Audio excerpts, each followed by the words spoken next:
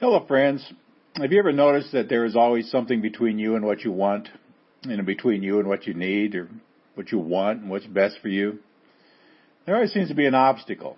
Sometimes these obstacles are real, obstacles we've created for ourselves, sometimes imaginary, sometimes we just make them up. For example, the obstacle between you and better health might seem like it's the pizza or the chocolate cake or the recliner that's more comfortable than going to the gym.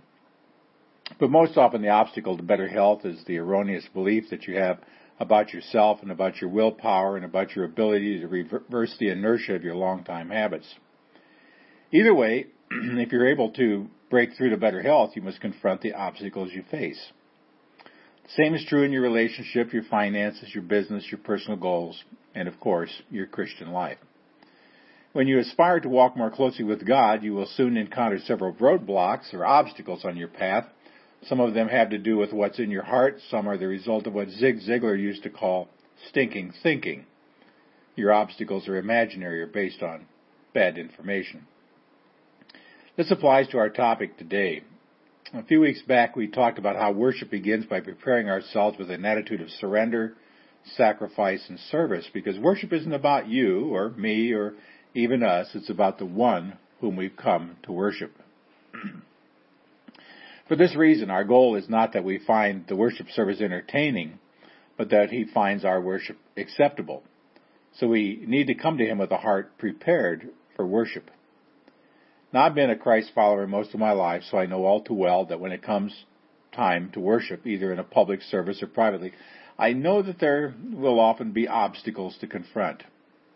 And these obstacles all exist between my ears or right behind my shirt pocket. In other words, they're either heart issues or they're based on stinking thinking.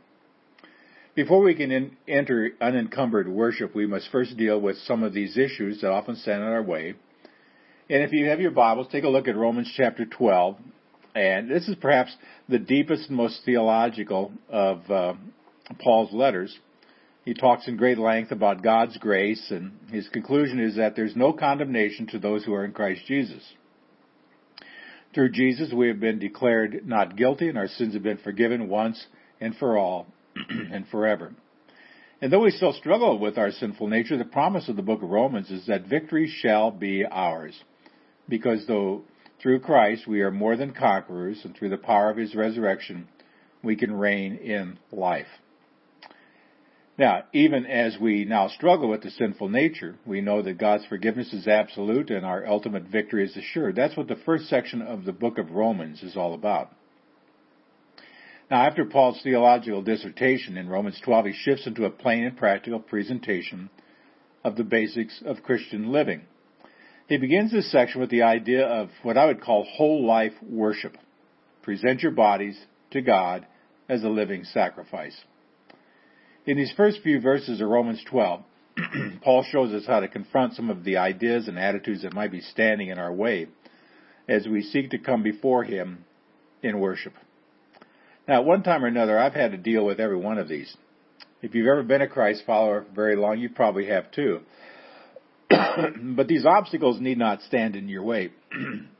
You can overcome each one so that when you enter into worship, your worship is free and unencumbered. So today I just want to talk about 5 obstacles we need to overcome in order to cultivate a lifestyle of worship. Obstacle number 1 is persistent shame. Now, many people say, I know that God is great and God is good, but I'm not. He may be worthy to be praised, but I'm probably the last person He wants to hear from. Now, many of us still carry the weight of guilt and shame from the past, and by the past I mean yesterday. We remember the things we've done with regret, and to make matters worse, we struggle in some of those areas. We think sometimes, who am I to come before God with hands lifted when I know and God knows what I'm really like? So we feel kind of ashamed, embarrassed of who we are. We feel guilty because of what we've done. We think, I don't deserve to be here. I'm not worthy. And you know something, friends? The fact is, that's true. You're not worthy. I'm not worthy. We're not worthy. And that's why Paul begins by saying in verse 1, I appeal to you, therefore, brothers, here it comes, by the mercies of God, to present your bodies as a living sacrifice. Hope you caught that, by the mercies of God. He's talking about grace. God's unconditional grace that you can neither earn nor deserve, but that he lavishes on all those who come to him in faith. The Christian life will always be about mercy and will always be about grace. You're never going to get to the point in your life where it isn't. There will never be a time when you can say, okay, Lord, I've had a good week, so we can skip the part where I confess and you forgive, and we can just jump to the part where you say, I'm so lucky that you're here to worship me today. Well, guess what? That will never happen. Now, as you grow in grace and you experience victory over sin, you're going to find that you struggle with sin less and less in certain areas. And you may see yourself getting better, but you will never see yourself becoming worthy. I'm saying your relationship with God will never be based on anything other than mercy or grace. The good news is the well of mercy never runs dry. I've always loved Lamentations chapter 3:22. The steadfast love of the Lord never ceases. His mercies never come to an end. They're new every morning. This means that every single day of your life you can wake up right with God, because brand new covering of mercy is coming your way, and it never ends. We should never take lightly the serious nature of our sin, but neither should we take lightly the powerful nature of God's grace. Now, sin may offend a holy God, but to refuse to live by grace offends him even more. For this reason, if you sometimes struggle with the I'm not worthy attitude, that's a pretty good place to be, as long as you let it drive you to God's grace. Yes, I'm not worthy. And because of this, I reach out for his mercy that is new every morning. Hebrews 4:16 says, let us then with confidence draw near to the throne of grace, that we may receive mercy and find grace to help in time of need. Now, if you face an obstacle of guilt and shame and a feeling of unworthiness, remember Paul said, by the mercies of God. Here's obstacle 2, spiritual pride. Now, there are some, and I used to be a card-carrying member of this group, who don't struggle at all with the sense of unworthiness, but instead they see themselves as one of the worshiping elite. And when they look around the room, or when they look at other Christians, they sometimes think, Lord, it's such a shame that everyone can't be like me. Their attitude is, if God grades on a curve, I probably set the curve. And when they have their private devotions at home, they enter their prayer closet and say, okay, Lord, I'm here. The meeting can now begin. This sense of smug self-satisfaction that I'm one of the elite will undermine a believer's ability to offer holy and acceptable worship to God. A few years ago, I was a guest preacher in a church, and a woman, when everybody else had kind of disappeared at the end of the service, approached me and said, I know more about worship than anyone in this fellowship. And if the pastors would only follow my lead, we could enter into a whole new realm of the Spirit. Then she began to tell me why the church couldn't enter this realm, and it was because of sin amongst the leadership. I mean, she started to share some details that she had no business knowing, and I had no business hearing, so I cut her off. I mean, I found it interesting. Here she thinks she's ready to lead the church to the next level, but she's gossiping about rumors to a stranger. And there was nothing in her words that reflected an attitude of respect for those whom God had placed in leadership. And I doubt that she really knew all that much about genuine worship, or that she was really prepared to lead others in that direction. Now, what I'm saying is, for those who think they might be just a cut above the rest, Paul said in verses 3 and 16, for by the grace given to me, I say to every one of you, to not think of yourself more highly than he ought to think. Never be wise in your own sight.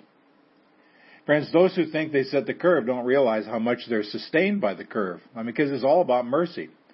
If you're tempted to think, look at me, I've arrived, you need to go back to square one, to the foundation of grace. Now, of the 5, this may be the most destructive obstacle of all, because many people are totally unaware of its existence. If you ever come to church the least bit inclined to look down your nose at the rest of us, you can be sure that your praise on that day never went higher than the ceiling tiles. As James 4:6 says, God opposes the proud, but gives grace to the humble. Because of God's grace, we need not wallow in guilt, and we dare not bask in pride. It's all about His mercy.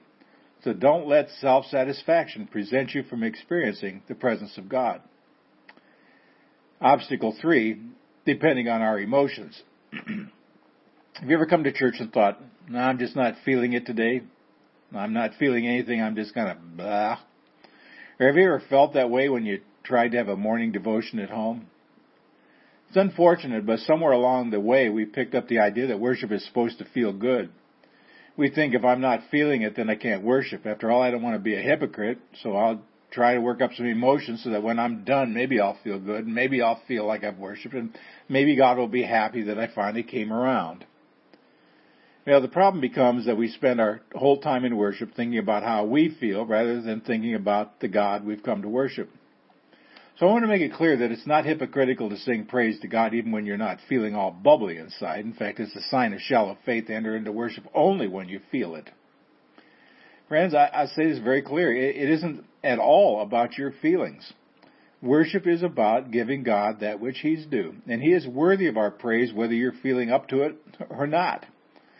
Paul said that we are to present ourselves as a living sacrifice. A sacrificial attitude means that you say, I've come to give of myself, not receive for myself.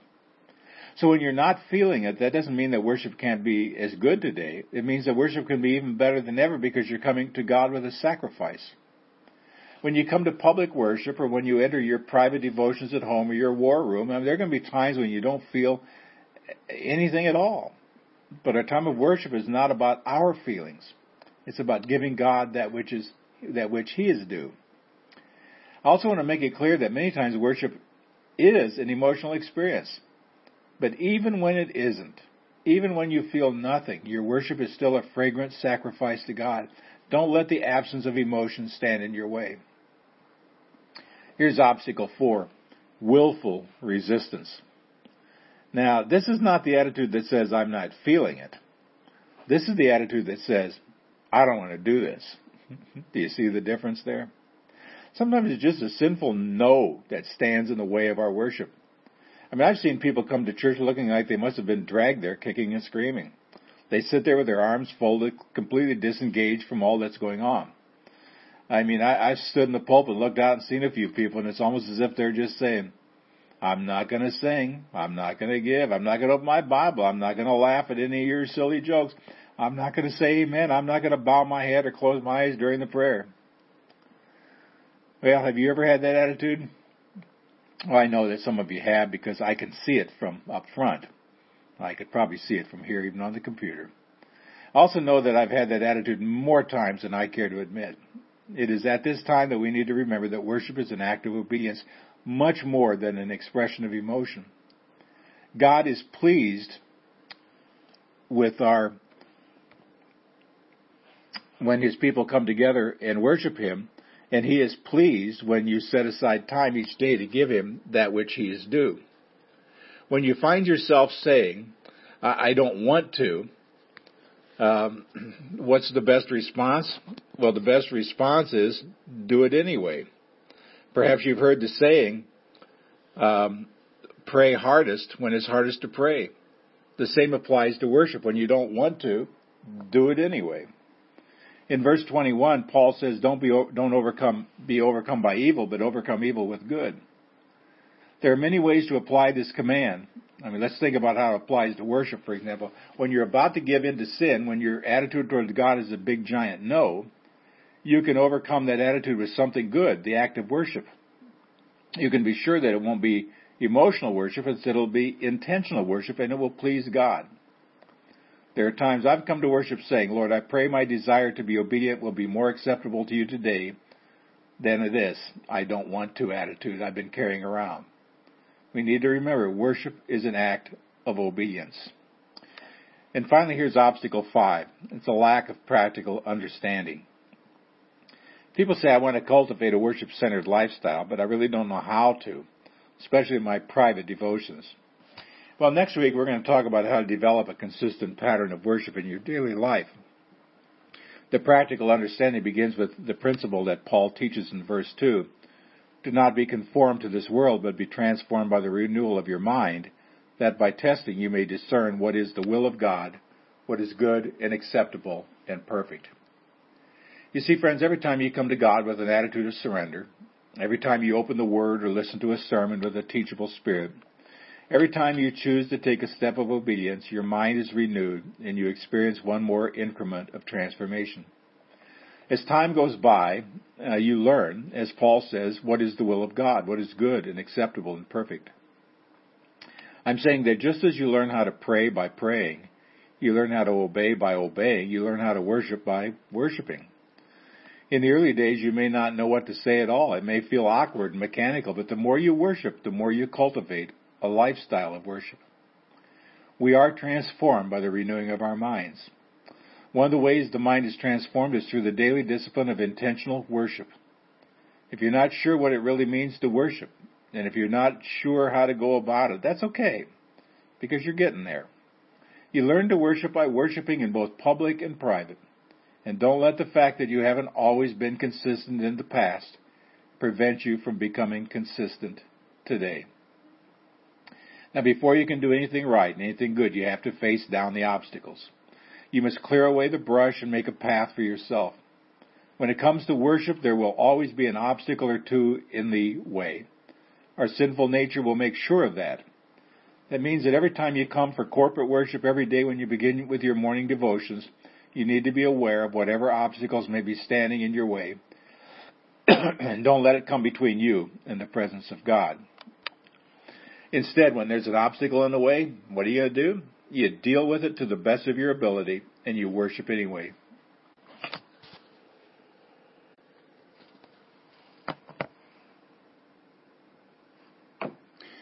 I apologize for that interruption. I had a couple of phone calls. My kids are in town, so I'm going to kind of backtrack a little bit. Just to say, you might say, I don't feel worthy. Well, guess what? You're not worthy, and that's why you need God's grace. And when you don't feel worthy, I just say worship anyway. You may say, but sometimes I think too much of myself. But who doesn't? Ask God to deal with your pride and worship anyway. You may say, but I'm not feeling it today. Well, it's not about your feelings. It's about giving God that which He is due. So ignore your feelings and worship anyway. You may say, but I don't want to. Well, we've all been there. You overcome this sinful attitude by doing good and worship anyway. Until next time, see the vision, live the mission, and feel the passion.